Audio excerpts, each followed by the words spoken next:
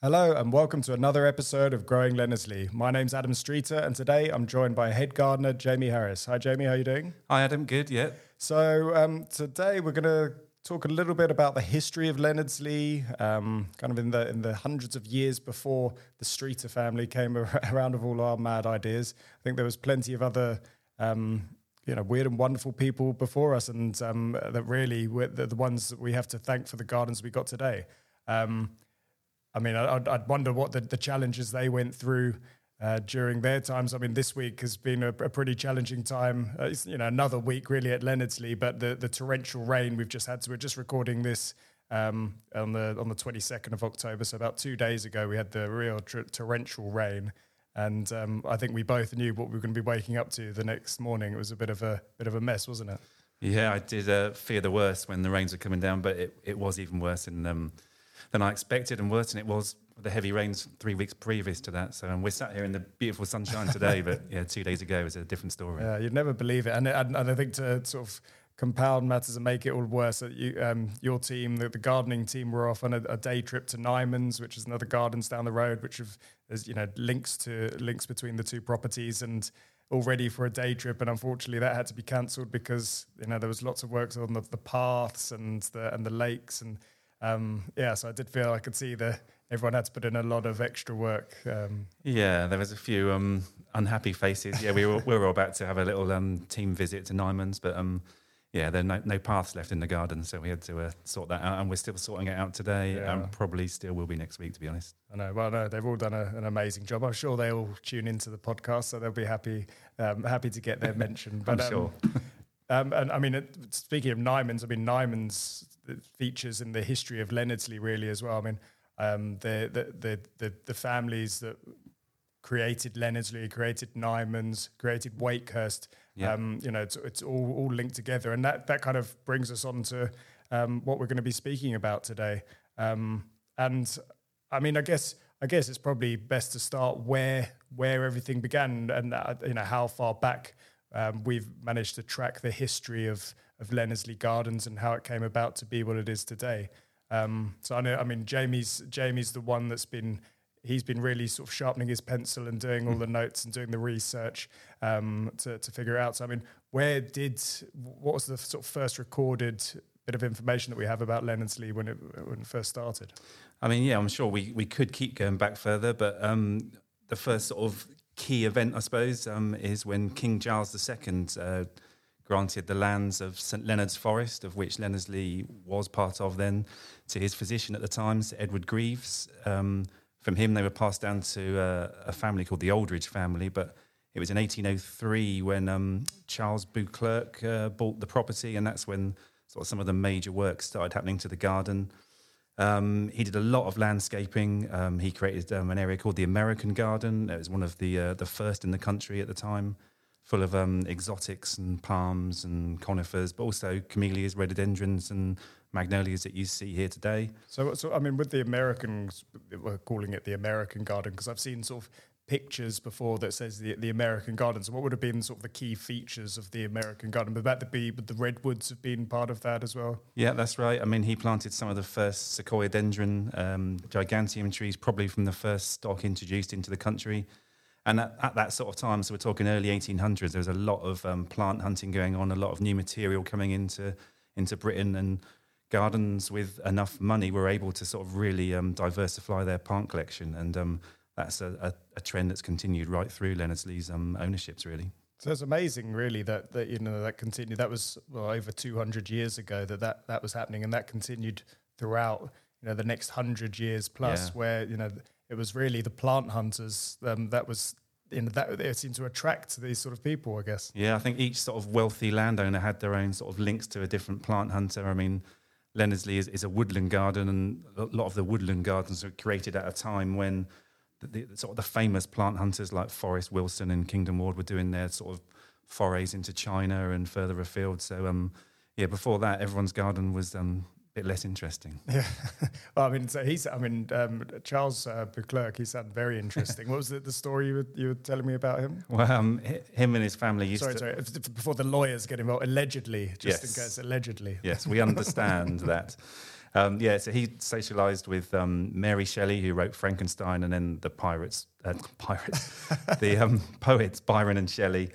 And apparently Mary Shelley had a bit of a thing for Charles's son, although his son ended up marrying someone else. And then one day when Mary was visiting, Charles's son's wife drowned in the lake mysteriously. Apparently she was seized by giddiness, but there's some subtext in there, I think. Amazing. So it was Mary Shelley, of course, famous for Frankenstein. So indeed, I mean, you never know. Leonardsley. We're just coming up to Halloween. I don't know how we've missed that trick that we've. We should have Frankenstein's That's true, monster. Yeah. Next Halloween, definitely. Yeah. I think. I mean, with enough makeup and some props, you could be a really fantastic Frankenstein. Yeah, thanks. I'm glad you said with makeup. So yeah, I mean that was brilliant. So then from Charles Leclerc, I mean, where did the estate go to then? Next to William Hubbard, who was kind of a wealthy merchant, did a lot of trading in Russia. So this is around 1852. He buys Leonardsley, and he adds an extra 57 acres to the estate at this point. Do we know how big the estate was at that time? Well, it was probably about 950 acres, because by the time Sir Edmund Loder buys it, which is our sort of key historical figure, it was about 1,000 acres then. Yeah. So I mean, I know because from obviously since we've been at Leonardsley and living there and getting to know people locally, they all kind of mention that at one point where they live used to be part of Leonardsley. Yeah, I'm sure, and actually, trying to look back and look at the maps and see how far the estate went, it's actually amazing to see what Leonardsley used to be now. Yeah. By comparison, we've got a small portion, but I mean it feels big enough at 250 acres, whatever it is. But 4 times that size would have been that's a sizable estate. It's amazing. So I do sometimes look at some of the areas and go, oh, that bit looks quite nice. I wish we still had that. Yeah. But no, I think we've got enough. We've got enough. Yeah. So he added to them, and do you know what was sort of his key contributions? I mean, in terms of the garden, he didn't really add too much to them. He sort of managed them, but one of his key things was he rebuilt the mansion, and also at this point he actually names it Leonardsley for the first time. So it was, I think it was called St Leonard's Lodge, perhaps before that. Yeah. Local historians might tell us otherwise, but I believe that's right. And then he named it Leonardsley. We think because it lies in the lee of a valley, so Leonardsley. That and it seems to make sense. His daughter was actually quite interesting as well, Louisa Maria Hubbard. She was a real big advocate for women's education and women's rights and employment. Okay. And she founded a teacher training facility in Chichester, which ended up becoming the Royal College of Midwives. So she was quite a key local figure as well. Gosh, I mean, there's already links there to my family. I mean, absolutely. strong women for a start, and then one of my sisters a teacher, one of my sisters a midwife. Blimey, I mean, there we go. It was it's like serendipity, meant to be.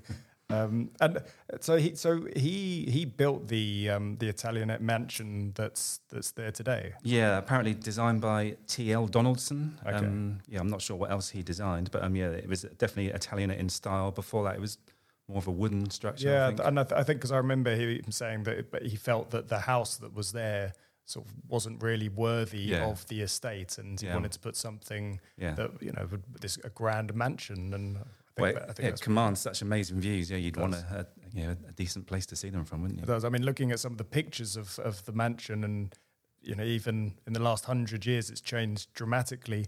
I know they had a whole other wing that was substantially much bigger than it was, and there was an orangery out on the other side as well, which got destroyed when in the Great Storm. So you can still see on the walls, can't you? The outline zigzags.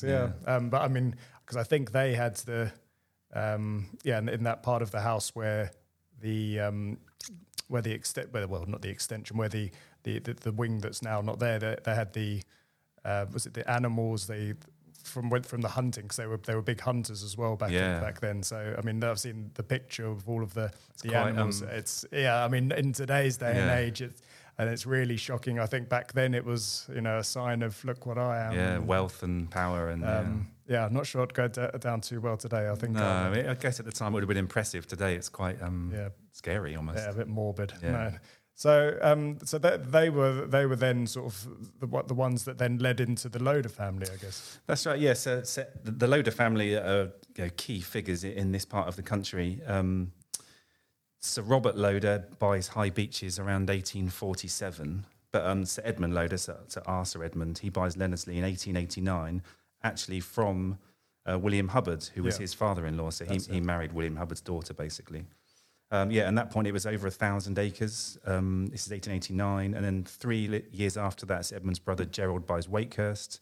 So within a, sort of almost spitting distance, you've got High Beeches, Leonardsley and Wakehurst all owned by the same family. So it's amazing. Yeah. Well, I mean, they clearly love their gardens. I mean, I can't imagine having High Beeches, Wakehurst, Leonardsley. I mean, what a lot of work that must have left. I mean, still 3 famous gardens today. It's amazing. I mean, take my hat off to them.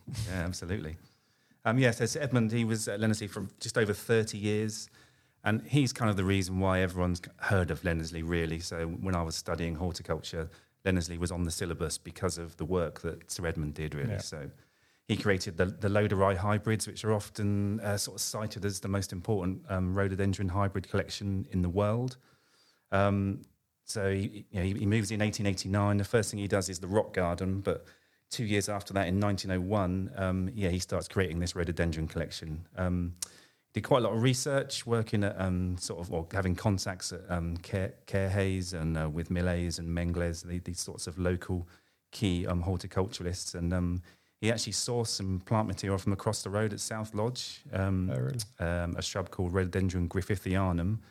He crosses that, so he takes a pollen from that and crosses it with the female flower parts of another rhododendron called Fortunii, and these, after 7 years, eventually flower, or 6 years, in 1907. And that becomes the first Loderei hybrid. It takes 2 sort of qualities from one of its parents, Griffithianum. It's the large flowers and the amazing bark you see on the Loderei types. And then from Fortunii, the scent, the amazing scent that they have, the hardiness. So not all plants were hardy at that time. And also the vigorous growth. So the Loderei are a big tree rhododendron. So they're big, huge things. Impressive. He eventually creates over 35 different Loderei hybrids. To be honest, some of them you might struggle to tell the difference between, but there are a few really important ones. Loderei King George is probably the most well-known, as still available in some nurseries today, but a lot of them only exist at Leonardsley as far as we know. So there's a really important collection, and people come from all over the world sometimes to see them here. Absolutely, and that's why it would have been such a shame to have lost that, because you would have lost substantial parts of history. Yeah, and with some of these plants would never have been seen again. Yeah, I mean we're lucky that the 1987 storm didn't wipe them out. So touch wood. Yeah, God, yeah. After all the storms we've been having recently, we don't need to start cursing ourselves. No, I mean it's really amazing. So, and he also introduced quite a few different animals as well. Yeah. So there was, I mean, obviously we're famous for the wallabies. Yeah. And they're thriving, and they've been here for over 100 years. That's right. But there was also, I think, a lot of other animals, and I can't even imagine where he kept them or how it would have looked. I mean, we've got some pictures. We've got pictures of ostriches, which looks like what is now our event field. There's capybaras, which looks like it might be up the other side of the lakes, but again, it's hard to tell. But he had ibex and springboks, gazelles, antelopes, beavers in the lakes as well. Yeah. Well, we want to. That's something we've been looking at, how we reintroduce beavers into Leonardsley. Yeah, I know. Yeah, the Sussex Wildlife Trust are quite keen to start doing that, aren't they? So we've got to get them from Scotland. So if there's any of our Scottish listeners that have got a spare beaver or two, send them one down. Yeah, we'd be happy to take them. Indeed. We'll even come up and collect. So there you go. I mean, so if we ever get the need, I mean, if you think we should introduce any other animals? We already struggle enough with the deer that have, we're still trying to manage the deer that have, when the gardens were closed, a lot of the fence lines were compromised, and the deer, as we know, have thrived in the garden where they shouldn't be. They should be in the deer park, and we really are trying to manage that and get them back into the deer park. So we haven't got too many spaces. I'm not sure I'd like to put an ostrich in there and have it pecking at our... Well, apparently ostriches can cohabit with wallabies, so you could possibly put them in together. But I mean, we're lucky because there are wallabies out in the garden as well. We're lucky they don't eat rhododendrons. No. But yeah, you're right. The deer do certainly. Yeah, no, the wallabies just mow the grass for us. Yeah, so the more the merrier. Yeah. We're happy with that. Yeah, because we're looking to do lots of new planting coming up soon, like increasing our summer interest, that sort of thing. But the deer might hamper that slightly at the moment. Yeah, so no, I mean it's a real big problem, and that's why I can't believe that he was able to have so many different types of animals. I don't know where he had the time. I mean, he sounds like he was God. He must have never slept. He just creating hybrids, other gardens, a mini zoo. I know. I mean, it must have been his life was completely based around Leonardsley, I imagine. No, absolutely. So he was. So was Robin his son? Is that right, or am I missing someone there? Well, there's two Robins in the story. So his son Robin actually dies in the Great War around 1917. When Sir Edmund dies in 1920, his wife takes over for a short period. Lady Loder is often referred to as the Dowager in a lot of the historical notes. Okay. But Giles Loder, so Sir Edmund's grandson, takes over in 1945. And then manages Leonardsley until about 1981. And he was, again, another keen plantsman. I think camellias were more his thing rather than rhododendrons. I mean, he used to exhibit a lot at the RHS shows, won all sorts of gold medals. He also did some new areas of the gardens. So the Coronation Garden was his, Camellia Grove was his. So he was pretty active, although he did sell off a lot of the estate as well. So about 900 acres he sold off gradually during his tenure. So I'm assuming it was some sort of money issues, or it must have been for that reason. I'd imagine. And to manage that size, I suppose, as well. Yeah, the costs would have been through the roof. We talked about the 1987 storm briefly. I mean, most gardens around here sort of talk about it with, it was such a terrible thing. But I've read some notes from Robin Loder, and he actually says for Leonardsley it was potentially a good thing. Yeah, absolutely. Saved the gardens. Yeah, when there were so many trees where there was huge areas that were closed off to visitors because they were too unsafe to allow access, and then that storm came through, got rid of all literally the dead wood, and allowed them to sort of see what was important about the garden and do some replanting and sort of start again, really. So, and when he sold off much of the estate, so actually that's what makes sense. So obviously he had all of the estate then. So when he had all of the animals as well, he had plenty of space. So and then that's when I guess a lot of the animals were sold off as well. Yeah, so Robin definitely got rid of a lot of them. I mean, the wallabies, it's said that they are direct descendants from Sir Edmund's original introduction. So really? I think when it was closed for that sort of 8 to 10 year period, I think they were moved off site. Yeah, because I know. So there's Wendy, or I call her Wendy Wallaby, who was one of our neighbours. That's what is in my phone anyway. And she got in contact, and that she'd been given some wallabies, and they breed like rabbits, like wallabies. Yeah. She had lots of them, and she donated quite a few of them back to us. Excellent, on the proviso that we went and caught them. Which was great fun. Yes, I've heard some stories. Yeah. So and I'd imagine that was a sort of a common thing around the area, because now in Sussex there are a lot of wallabies, and whenever there's a wallaby seen out sort of hopping around on the road, we'll often get a call or a Facebook message saying your wallabies escaped. And then I look where it is, and it's about 40 miles away. And I think, blimey, if that's one of our wallabies. Then, it might have come from here originally, I suppose. Yeah, but, not recently. I'm not claiming him, I'm afraid. So I guess then that takes us sort of into more of the recent history, which was Robin Loder, who essentially managed the gardens up until 2010 when they were sold and closed. Yeah. And I mean that's Chris Loder, who's our neighbour. I mean, he's been really fantastic. He's a great sort of well of information, and he's really keen to help out. And it's invaluable having someone like that who's literally our next door neighbour. Yeah. So I mean, I'm trying to convince him to come on the podcast.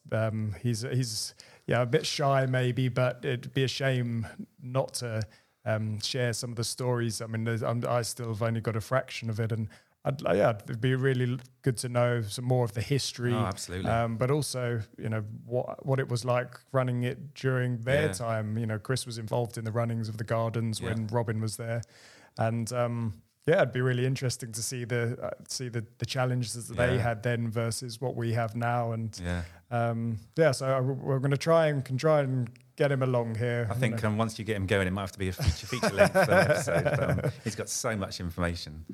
He comes into the garden every now and again, and we sort of follow him around with little notepads and he's just trying to write down everything he says. But there's not much he doesn't know about that period, to be honest. Yeah, well, I think we'll do it soon. So, I mean, that's sort of a brief history and covers some of the main events. I mean, there's some areas like the lakes, I guess. I mean, they're a man-made feature. They were put in at some point. I mean, what do we know about the lakes? When and why, I guess, would be the question. Yeah, I mean, we've got 7 different lakes, including the Deer Park lakes, but they were all kind of created at different times and partly for different reasons. So it's quite a convoluted history. But I mean, they start essentially in the 16th century, so predating everything we've talked about so far. And it's all to do with the iron industry. So a lot of felling of trees, which were felled for charcoal to reduce the ore and generate the heat to smelt the iron ore. And it was used apparently for cannons and cannonballs. Around that time, that would have been quite a key product. Hinges, horseshoes, nails, all sorts of things. I mean, it's all because our sandstone is rich in iron. So we're kind of an ericaceous loam on a sandstone bedrock here. So it's amazing. It really is amazing. I mean, to think of a cannonball being produced at Leonardsley and then going off somewhere to exactly. Yeah, I mean, if that's one thing, if I could get a time machine and go through the history of that, this area and just see what Leonardsley looked at every amazing, sort of 20 years or so and see the changes, because I used to think of it as just the terrain that was changing, and because you've seen pictures where where planting's been made, trees that have gone in, and then obviously 50 years later it's gone from very low lying to shot up, and it changes the vistas and the estate, but actually forget about the stories of the people that were there and the things that went on. I mean, there's the kind of famous one is that Hitler. I mean, I've been compared to a lot of things in my times, but at least I'm not the worst thing that's happened to Leonardsley. So there was no comment. Hitler was. He was looking to have Leonardsley as his base after the invasion of Britain was successful. Yeah, apparently so. I mean, either him or Hermann Goering apparently had kind of had their eye on Leonardsley. Although I will say I've kind of worked at a lot of gardens in this area, and some of them have got a story about Hitler or someone wanting to move into the property. But yeah, apparently here it's very much the case that he had his eye on Leonardsley. So there we go. So if anyone not happy with something that we're doing at the estate, just remember it could have been a lot worse. Absolutely. And actually, just after, I mean, around that time, so after the war, kind of one of the famous stories of Leonardsley is the film that was filmed at Leonardsley, Black Narcissus. Yeah, around 1947. So yeah, I mean, it won 2 Oscars and a Golden Globe. It was quite popular at its time, and it's got 2 quite famous directors. I mean, I studied film at university, and Powell and Pressburger are kind of up there with some of the most renowned directors. I mean, mostly it was shot at Pinewood, one of the local film studios, but apparently a lot of the exteriors were shot here at Leonardsley to match the look of the Himalayas. And we had Roy Lancaster coming around for a garden walk this week. And as we were taking him down the Lodorhei garden, he just said completely out of the blue that it reminded him of the Himalayas, and it felt like just walking through those. And so, perhaps you can see why they chose us then. Well, they didn't use us for the remake that they just recently did on the BBC. So, I mean, I don't know. I was put my nose out of joint a little bit. But, well, you never know. But there's... I think what good way to finish would be something that's maybe not so much history, but more of a myth and a legend. You're saying it's not true? It depends who's asking. Yeah. The kids that ask, then absolutely it's 100%, true. Yeah. But that's the legend of the dragon in Leonardsley. Yes, and it's Halloween as well, so quite good timing. Again, so look, we've actually on this podcast we've managed to get 2 more ideas for the next 2 years of Halloween. So I'll have to get Katrine, who's our events manager. She can start figuring out how she's going to dress up as a dragon, and a dragon being rid by Frankenstein, maybe. So we talked about how Leonardsley was called St Leonard's Forest, and St Leonard was a 6th century French hermit who apparently slayed the last dragon in England. And everywhere that the drops of blood from the dragon fell, lily of the valley, so Convallaria Magialis sort of sprung up, and you still see them in the garden here today. So yeah, it's a nice story. But yeah, I mean, it's something that we're sort of having ties with our Illuminated event coming up as well. There's going to be a dragon as part of that, isn't there? Yeah, well, that's good. I like how you've just managed to get a plug at the end of that for Illuminated, which is tickets still available. Quite right. Our third year of Illuminated this year, and it's going to be our biggest one yet. And we're going for, I think it's in the next 3 weeks, I think, until we start getting the setup, and then 5 weeks until we kick off for that. So, and that again, if you start talking about the history, and then I bet 100 years ago, and there's never would have imagined in a million years would they imagine that the sort of things that would be going on now. Hopefully, they'd be happy with it. I'm sure they would. I mean, it's pretty amazing, and who knows what the next 100, 200 years will bring as well. Yeah, absolutely. Virtual reality, Leonard's maybe.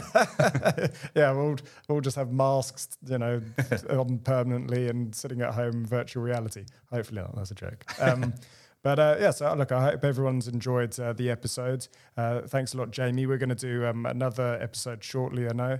That'll be, it's been really, really interesting. Thanks a lot for listening. If you've enjoyed it, please subscribe and make sure that you don't miss any of our episodes. Again, please email in with any questions you've got, any subjects you want us to be talking about. We have had a lot of different suggestions, and we've got a lot of ideas ourselves as well. If you're liking this, we'll keep on going. And until next time, hope you'll keep well.